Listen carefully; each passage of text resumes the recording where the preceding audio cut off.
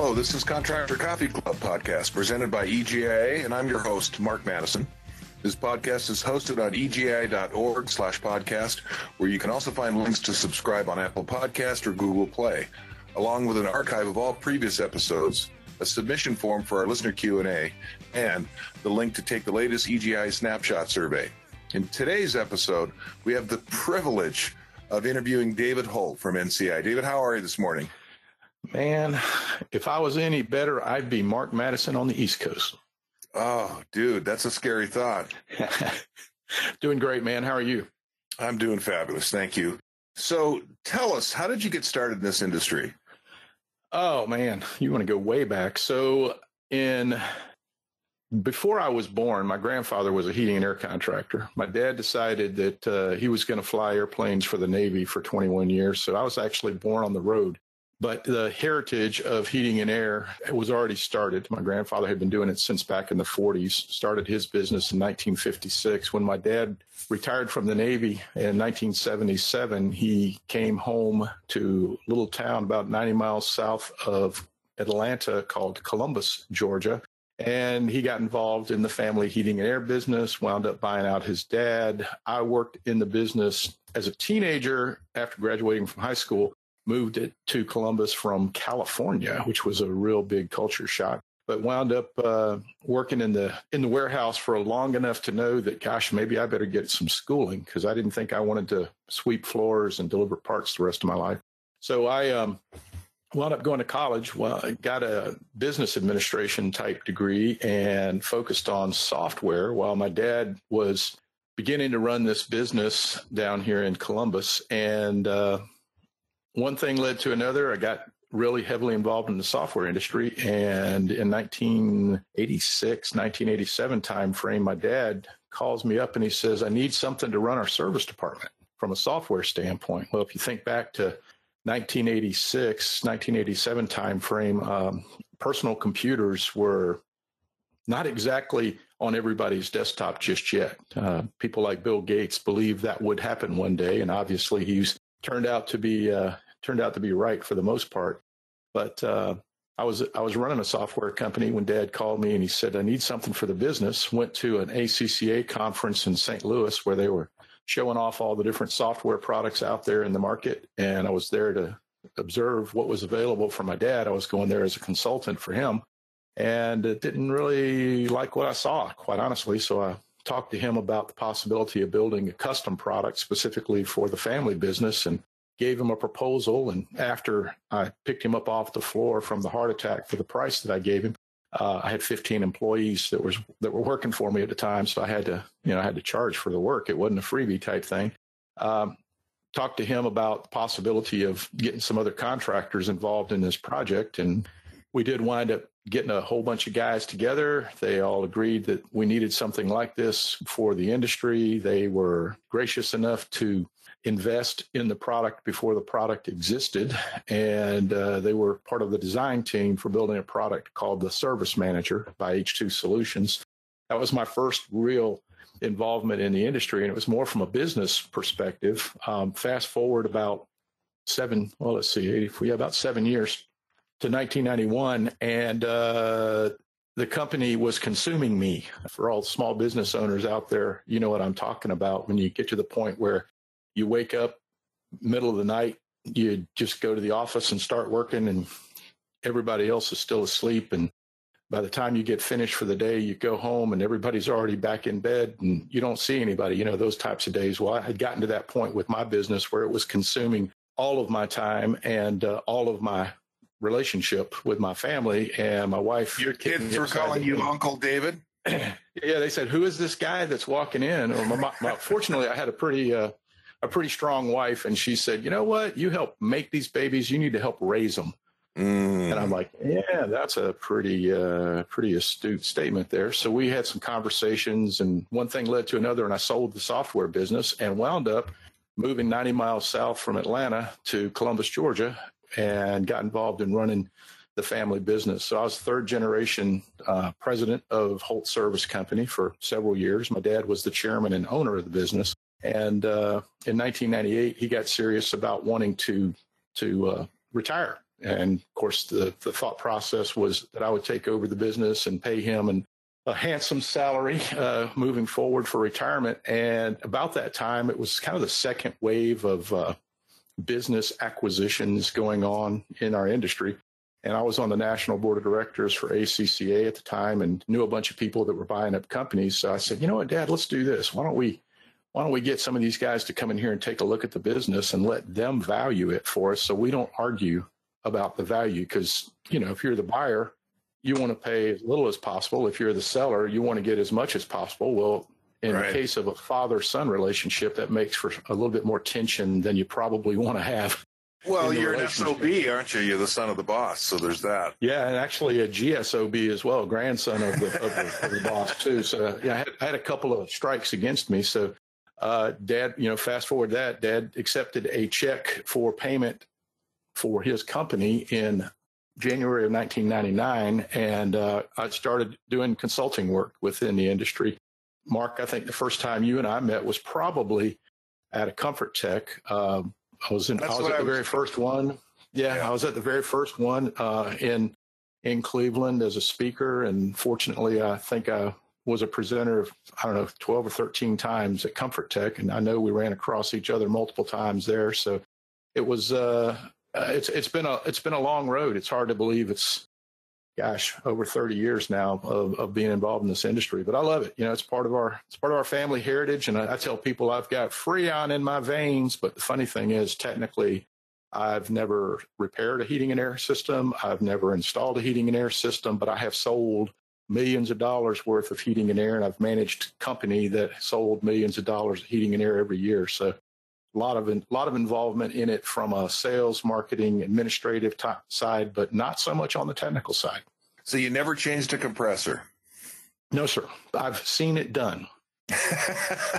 You never breathed in phosgene gas? Okay. Well.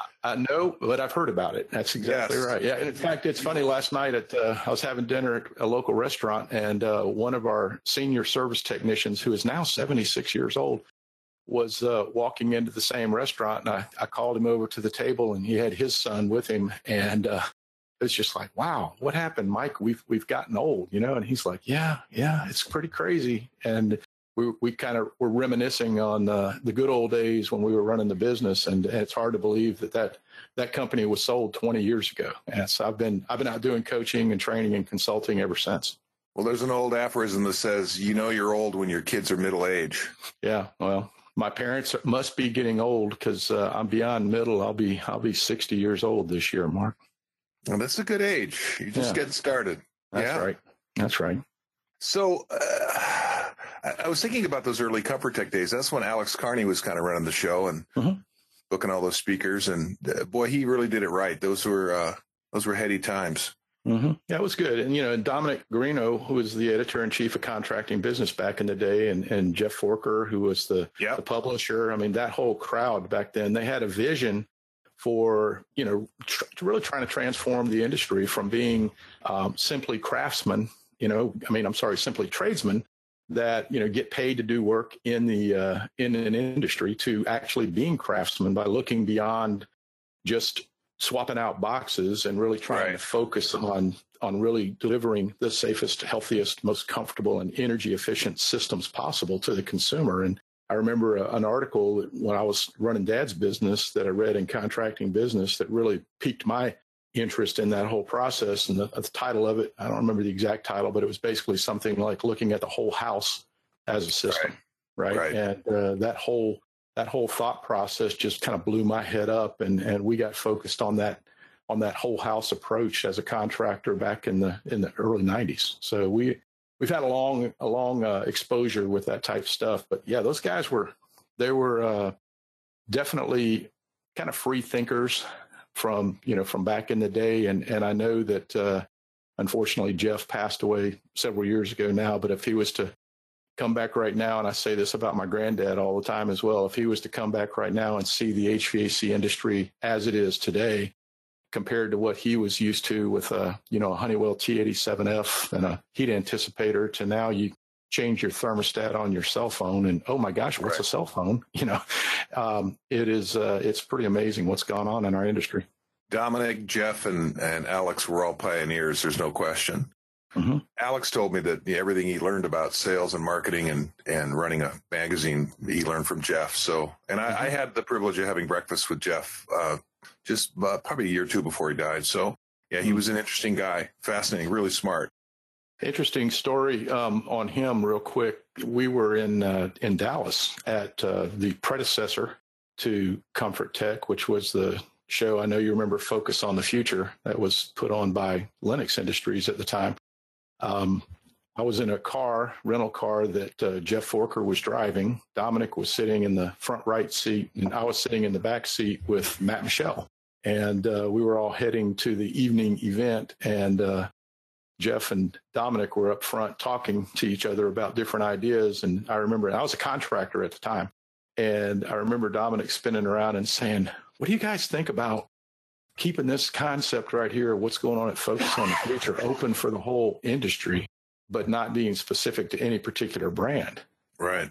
We were just like, "Man, I think you have something there." Right. And so he said, "Would you guys be willing to be speakers if we were to do that?" So yeah. So we were I guess we were a couple of the first two speakers ever tapped to be involved with it, which was pretty cool. So it's just a neat relationship to have with an industry that gives so much back to society. I mean, think about, I live in Georgia right now. It's in the 90s. And I actually stood outside most of the day yesterday in the sun and heat and humidity. And when I got to my house, I said, "Thank you." Thank you for working, number one. And thank you for the invention. And number two, man, it's a great industry to be in. It really is. I remember meeting Dominic for the first time, and I was doing a seminar at Comfort Tech, and he came to me and he said, "Wow," he said, your rooms are standing room only, and I've heard great things. And I said, "Well, it's easy when you got great people in the room." It was, I think he was the first guy to talk about soft skills, and that was, he was an interesting guy. So what do you do now?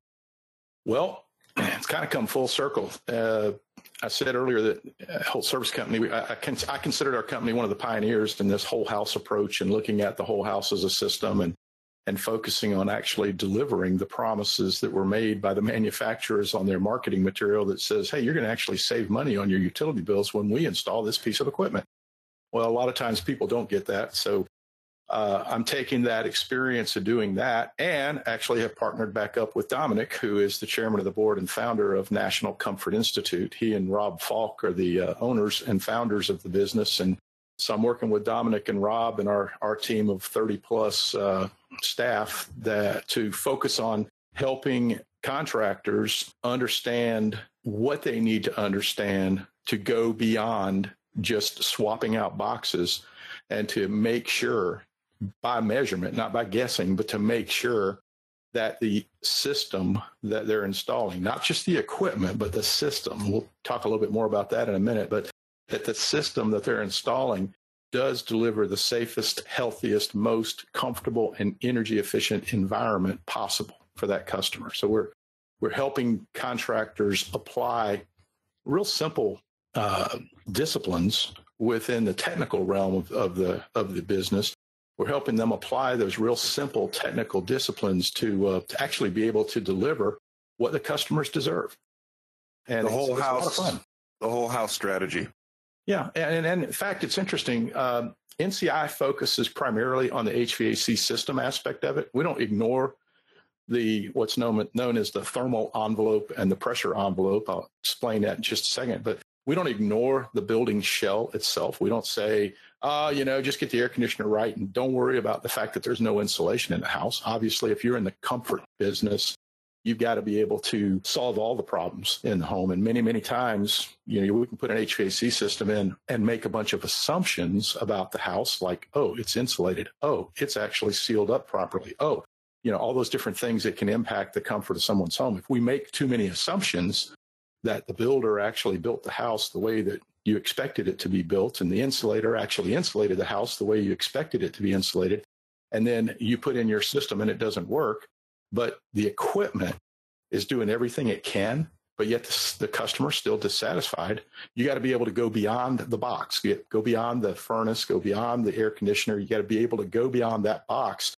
and figure out what is causing the problem. So I said a minute ago, thermal envelope and pressure envelope, the building shell itself is really made up of those two components. The thermal or the pressure envelope is basically the sheetrock, windows, doors, and so forth that separate the inside space from outdoors, right? So it's all those construction components that come together to separate indoor air from outdoor air, right? So that's the pressure envelope. It's kind of like wearing a windbreaker on a cold Seattle day.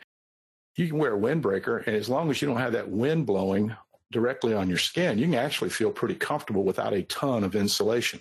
But then when it gets really, really cold and windy, that's where you got to throw that thermal component in there. That's where the thermal envelope comes. That's the insulation to try to keep the heat from transferring from your body to the outside world too rapidly, right? So the two pieces combined of the thermal envelope and the pressure envelope create the, in essence, skin of the house. And if that's not right, you're not going to be able to keep it comfortable. So contractors, HVAC contractors, need to clearly understand the interactions between those two. It doesn't mean necessarily that a heating and air guy has to be the one to fix those problems. But as we like to say, if you identify a break in the insulation on your duct system, you're going to fix that insulation. If you identify a break in the duct system in terms of air, like an air leak in a duct system, you're going to fix that air leak. Those are givens. Well, if you identify a break in the insulation or a gap in the air separation system, the thermal and pressure envelopes of the house, if you identify those breaches, then it's the responsibility of a professional comfort contractor to at least report the problem so that the customer can decide that they need to get that solved or not. Does that make sense? It's an insulation check, ductwork check, air pressure check, air changes per hour check. Mm-hmm. Oh, and by the way, the equipment. Oh, yeah. The equipment's kind of important. There's no doubt about it. It's the heart and lungs, basically, of the system. But you think about it, if I've got all those other things wrong, if I've got leaks from a duct system standpoint and I'm pumping half the air into an attic or into a crawl space or into a basement, that's not going to provide adequate air for the rest of the house. And there's just all kind of issues that come into temperatures and pressures and equipment operation, equipment reliability, customer complaints. I mean, there's so many things that go into that. And an amazing thing is air typically is not visible, but with proper instrumentation, you can make air very visible and you can understand exactly what's going on with pressures and temperatures in a controlled space. And one of the things we like to think about is the concept of, we think about the duct system, the typical duct system that an HVAC contractor considers when he says, I got to go do some duct work. Well, here's an interesting thing. I'm standing right now in a room where, as I stare at the ceiling, my system actually is in the attic in this house. So as I'm staring at the ceiling, I'm seeing a supply register, and there is a return right outside of my office door here. So think about this, Mark. Am I standing in the duct system right now? Think about what connects the supply air coming out of my supply register to the return grill. What connects those two? Sheetrock, windows, doors. Right. So that's the customer side of the duct system. If we don't pay attention to the customer side of the duct system, at least understand it, and then be able to report it when we find failures, then we're not going to be able to solve some long-standing problems that consumers have been living with. If we do understand it, we can solve hidden problems that guys walk past every day. And that's what NCI is all about, is we try to help ensure that contractors are equipped with the tools and training that they need to be successful in solving virtually any safety, health, comfort, or efficiency issue as it relates to someone's home or business. It's pretty exciting stuff. You're really teachers. You're offering education and you're raising the awareness for both contractors and the consumer. Mm-hmm. True. So what's the biggest issue contractors face right now? When I was on the ACCA National Board, I was on the Education Committee, and we surveyed members on a regular basis to try to figure out what our priorities should be, since, we were contractors helping contractors improve their business. And even back in the 90s, when I was on the National Board, one of the biggest issues was it's hard to find and keep good people. And it's even more challenging today with the focus that has been on from an education standpoint, with the focus that people have had in academia to push everybody to computers and push everybody to, there's different types of college-based education, the technical-based education systems in our country are not at all like they used to be, and the allure for a trade it's just not been there like it used to be back in the day. I think the biggest challenge we still face is finding people that really do want to just excel in using their hands. And not everybody's cut out to be a CEO of a software company. I found out I wasn't cut out to be a CEO of a software company. Well, I was chief cook and bottle washer. I was doing it all. I was a typical entrepreneur that had an entrepreneurial seizure and didn't know how to set it down. But I've learned that now. I help a lot of people kind of get through that now because I've got the experience of actually doing it myself. But I think one of the biggest challenges is definitely having people on the team that really do understand what their roles and responsibilities are within the organization, and most importantly, what their roles and responsibilities are for the customer. And one of the things that I love to teach, and I've done this for years and years and years, goes way back even to my software company days. We focus on helping people look through the eyes of their customer, right? And understand what's important to the customer.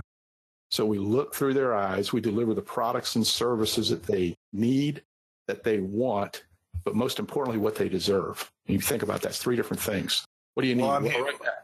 I'm hearing loud and clear empathy, control the labor, control the market, and be crystal clear on the employee's roles and goals. All the above, right? Yeah. It's all systematic too, isn't it? It's a process. Right. It's a process. So we got to have good people. We got to have good process. If we have good people and good process, then it's hard to make a bad product. Right. Interesting, isn't it? Yeah. And it's the old adage, if you build it, they'll come. So it's about, when I tell contractors, it's about becoming the employer of choice in your region. And it isn't just, how many dollars an hour am I going to get, but do I have all the things I need to take care of my family? And more importantly, do I feel a part of the organization? Am I making a difference? Is my contribution, impacting not only the company, but the customers as well? Yeah. And when you think about today's, I'll just classify them as millennials. I mean, I've got one, actually I've got two, but my older of the two says, I don't want to be classified that way. I said, well, your age bracket says you are. So one of their driving forces is they want to have an impact. Yes. Right? They want to have some sense that they are making a difference. And it's not all about making a dollar. It's more about making a difference. And one of the things that I try to get people to buy into, and I think this can help solve some of the problems that contractors are facing today, and it ties into exactly with what you're just saying, is that if we can get the team to recognize what their real purpose is, and if we can get them to get beyond making right, just having a job that's just getting me by basically in life, and go from an organization that is not just into fixing stuff. I mean, to me, I used the terms a minute ago, tradesman and craftsman. A tradesman is someone who fixes it when it breaks, but a craftsman wants to make it better than ever before. Right? There's a difference there. Fix it when it breaks. You get paid to fix it. Okay, that's great. And you just walked by 1,000 ways to make it better. And you're afraid to bring that up with your customer because, I don't want to, everybody just wants to pay the lowest price. Well, if everybody wanted to pay the lowest price, why are there so many Mercedes dealerships across the world? Right. Why are there so many BMWs? Why is Tesla even in business? Right. If everybody wants the lowest price, why do these people thrive? I tried to buy an Apple computer recently, and they were expensive. That's not the lowest price. It's just not. Right. So to me, a tradesman, he replaces, but a craftsman, he renovates. I mean, think about that. I love to think about this idea. My wife's a big HGTV fanatic. She loves watching the shows on HGTV and things like Fixer Upper and stuff like that. She just loves it. And I thought to myself, how long would a show on HGTV last if it was titled something like Replace My Bathroom, right? And the whole gist of the show is they go in, they take pictures of the bathroom as it exists. Let's say we're in a 1958 ranch, and we're looking at this house, and all the fixtures are 1958. Nothing has been changed except the linens, right? So the tile's the same, the tub's the same, everything's the same as it was in 1958. So they come in, they take all these pictures and all this video, and they do a bunch of stuff. And at the end of the show, they come back and they take a before and after of the place, and it looks identical because what they did is they replaced it with all the exact same stuff, right? So Replace My Bathroom. How long do you think that would stay on the air, Mark? Yeah, no, not so much. Yeah, probably not, right? Because usually you see those shows and it goes from 1958 to 2018, and you're just like, wow, right? That's quite a difference. Well, that's what when the team, when an HVAC contractor's team recognizes that their business is to provide that wow, to give that customer some feeling that, wow, I can't believe that I only paid this much to enjoy this much safety, health, comfort, and efficiency. So Craftsman, what they do is they discover solutions to problems by putting their hands and their creative minds to work on really solving that problem. And so many times I've seen it, I witnessed it in my dad's business early on. So many times we don't give our people in the field the tools and training they need to be able to actually identify what the real problem is in someone's home and then be able to solve it. So the whole craftsmanship concept to me is powered by a sense of discovery and pride. And we used to use pride in my dad's business. We actually had a sticker we put on every piece of equipment that we installed. And we flat says right on it, installed with pride by. And I had my guys, my lead installer, the assistant, and the quality control inspector. I had all three of them sign each one of those labels on our equipment. So it was installed with pride, and we use pride as an acronym. It stood for personal responsibility in daily execution. And the execution was execution of the process required to make us proud of this work. And it's made a huge difference in our team's confidence, right? Their confidence to be able to solve problems for customers.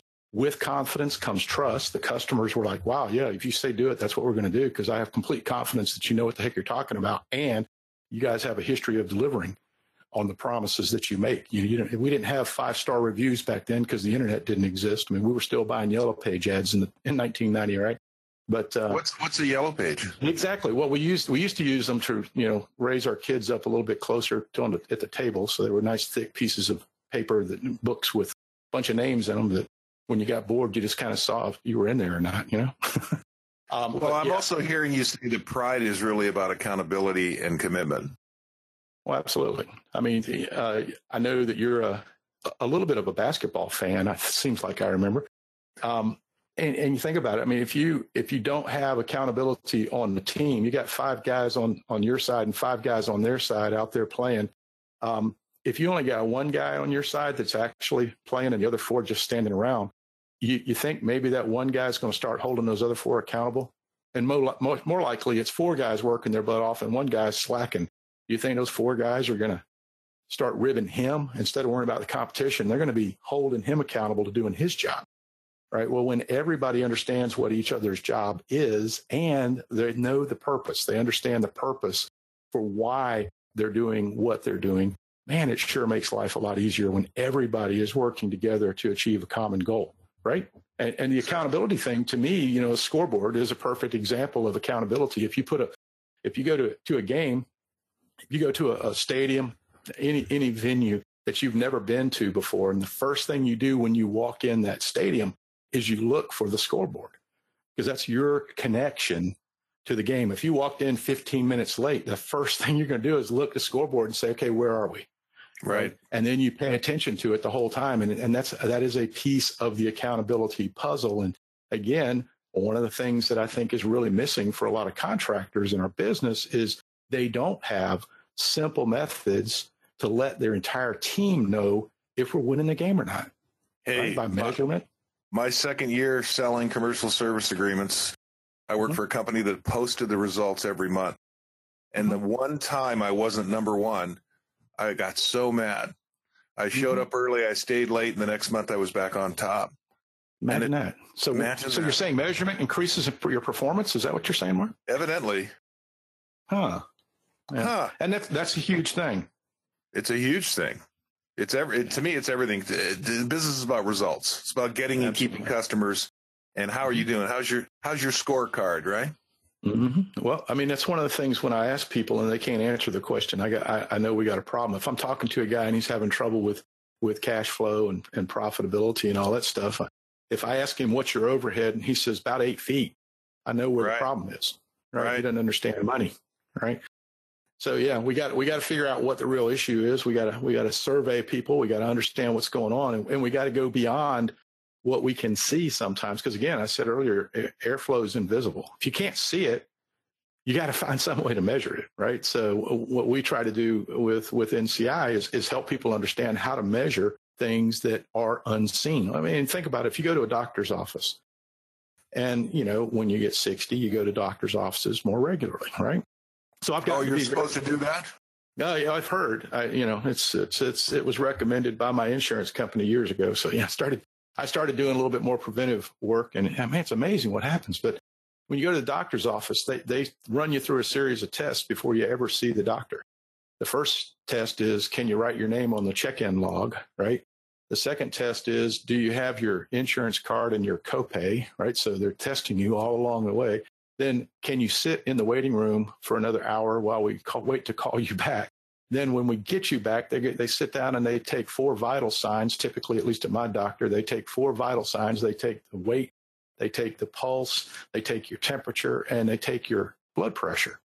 And the person who takes those readings just simply puts them into the chart, and then they take you back and let you do your thing with the doctor, right? When they finally show up. Well, what's the doctor look at? He looks at those measurements first, and then he starts asking questions second, and then he makes prescriptions.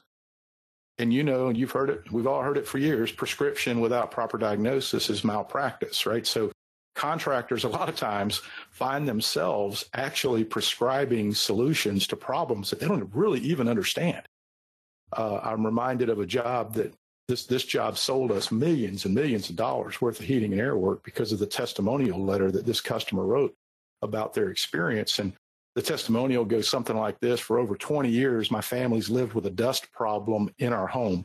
We called on others to look into the problem, but their attempts have been unsuccessful. I can now say that thanks to you, we're now free of the situation, right? And it was a dust problem. Well, I didn't say anything about heating and air, but a lot of people in the market spend a lot of time and money putting in high efficiency filters and put in every silver bullet solution that they could try, and none of them worked. And was actually, going back to the whole house as a system, it was actually duct leakage and pressure problems in the house that were causing the dust problem. It wasn't the air filter. All the air filters in the world wouldn't have solved that problem. In fact, sometimes the air filters made it worse. Back to the pressure envelope and the thermal envelope. Same thing, right? So customers have to understand the benefits, but more importantly, as a craftsman, I got to understand those interactions. I got to understand why things happen the way they do. That's why I say that craftsmanship, in my mind anyway, is powered by a sense of discovery. And then the pride that goes along with being able to not only discover the issue, but know how to solve it and know it with confidence. And it's cool because, true confession, I like beer, but I really love craft beer. I don't like just the big manufacturer processed beer. I like beer that, is small batch type stuff, craft beer, right? And to me, craftsmanship and craft trades is doing something that you love and doing it right, right? And so this whole idea of being focused on really, really, really understanding the interactions within a system of windows, doors, sheetrock, ducts, equipment, fans, blowers, and not just the fans in the heating and air system, but what about the bathroom exhaust fan, the kitchen exhaust fan? What about the water heater flue? What about the fireplace? All those different interactions that are all part of an indoor comfort system. Every bit of those, all of those things are involved in an indoor comfort system. But if all we're going to do as an industry is focus on the box, the condensing unit, the evaporator coil, the furnace, if all we do is focus on that, we are missing such a great opportunity to be that craftsman that the customer actually is looking for. And you think about it, a craftsman, I love this, they strive to make their good better and their better best, right? They're always trying to improve. They're always looking for new ways to make it faster, more efficient, more whatever. Just give me more. I want it to be even better. And something I learned even in my dad's business 20 years ago is our customers patiently waited in line for our craftsmen to show up, as long as it wasn't an emergency. If it's an emergency, you better be there, right? So if it's a broken down piece of equipment, or you got water pouring out of a ceiling or something like that, you'd better get there right now. So if it's an emergency, you got to respond. But if you're doing things proactively in the industry to help keep the business operational 12 months out of the year, not just during peak weather conditions, but what happens in the mild weather conditions? You know, what can we do as contractors to do a better job of being more proactive and filling in those shoulder months with good, high quality, profitable work? And customers that absolutely love what you're doing, I also learned in my dad's business that they'll willingly pay a premium price for craftsmanship. Well, and back to your dust example, if 2 or 3 contractors have already been there and they still have dust, then the question to ask is, well, what would it mean to you to be free of the dust? Mm-hmm. And what would it mean to your family? Mm-hmm. And that's part of that discovery process you mentioned exactly before. Right. Well, you know, it's interesting because I get people that tell me, well, I know what people need. I was just at a contractor's office just about a month ago. We were doing an on-site coaching visit with them, and part of that process, I sit down and talk to individual players on their team and ask them a series of questions just to discover where their head is on certain things. And I can't tell you how many times I've walked into situations like that where a comfort advisor is so confident in his recommendations that he didn't ask the customer anything. He just goes in, he sees what size the equipment is, looks in his price book, gives a price to replace that piece of equipment. He says, I know what they need. And that's prescribing before you diagnose. Exactly. Well, I said, well, let me ask you a question. If you put in a system in this person's house based on what's currently there, and you didn't know that they had 15 people come stay in their house for 3 hours every Sunday afternoon, and during those 3 hours, their house gets extremely uncomfortable. If you didn't know that, would your equipment actually keep them comfortable? Well, if that's a problem, they'll say it. Oh, really? You know, what's interesting, as I've learned, if you don't ask, they don't tell, because They don't think about it. They've grown accustomed to being uncomfortable. And they just say, well, if you have 15 people in here, there's no way you can be comfortable. Really? How do we use school auditoriums? And by the way, 33% of the air in the ductwork isn't making it into the house. It's in the attic. Oh, that's a small problem. That's just a small problem. Yeah. Actually, it's interesting. We've been testing this stuff. The NCI trained contractors have been testing the performance of duct systems for now going on 20 years. And over the past, for sure, 10 years, we've been recording those readings in a piece of software. It's an online product now called ComfortMax. ComfortMax, one of the things we were able to compute is what percentage of the equipment's capacity is actually being delivered to the home. Right. That's an interesting question, isn't it? I mean, think about this. Hey, Lucas, you out there? I am. You're a consumer. So what percentage of your heating and air conditioning would you expect to be delivered to your home? You know, I'd really like to target 100%. That would be my goal. That would make sense, wouldn't it? 100% would make it. That's outrageous. Yeah, it is outrageous. There's mechanical reasons for that not happening. I can tell you right now. But the average right now, and this is documented evidence. We did a pretty thorough analysis of this data, and we keep it going. The average system today, now this is a ducted system in North America, which is the most common method for heating and cooling in North America.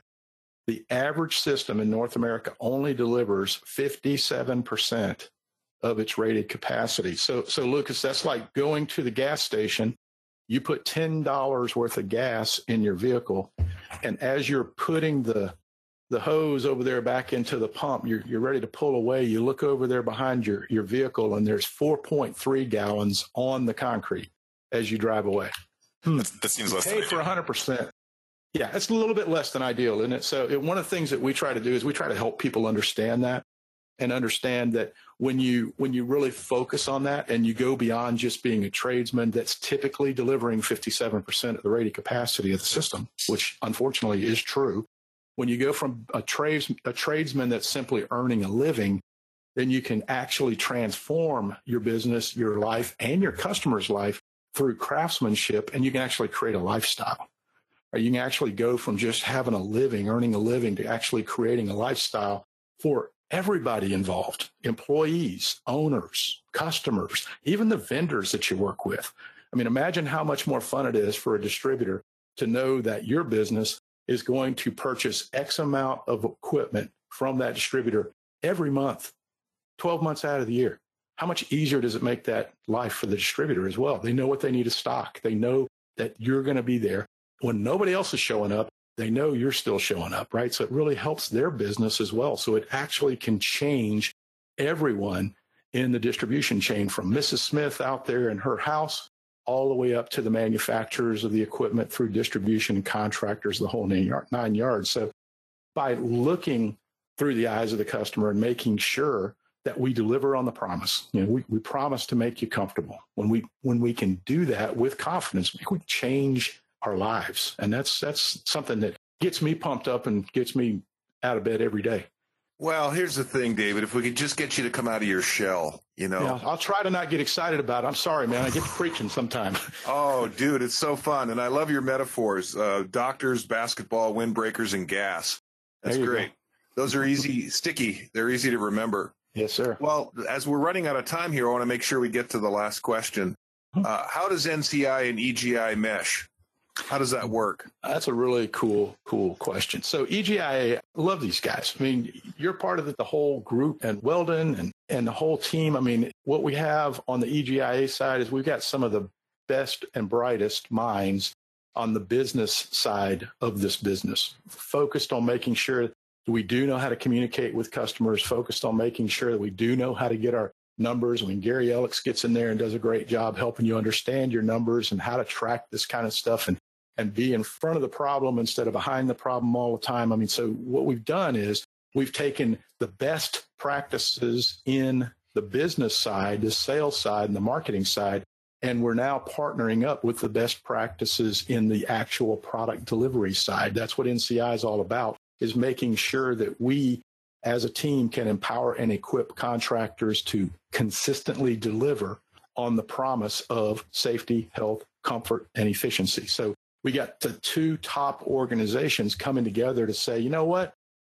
We're actually worth a whole lot more to contractors when we do both, right? So we're going to focus on we do focus on the technical side, have been for years, and EGIA has been focusing on the business and marketing and just the whole communication side for years.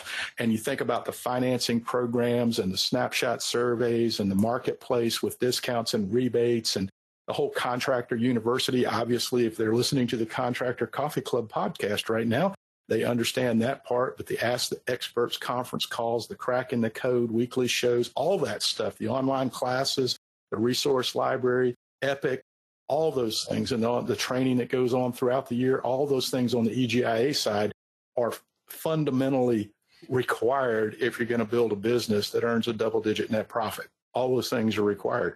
And then on our side, we're all about the performance side. We're trying to make sure that the contractor can deliver on the promises that are part of that. And we've got all kind of tools and resources and training that Product Comfort Max actually helps sell jobs based on performance, based on the performance deficiency. So it's a beautiful thing. When you combine it together, what you wind up with is the best business practices with the best technical practices, which creates the best contractor. So we're excited about this alliance between the two organizations because we think we can do more together than we can apart.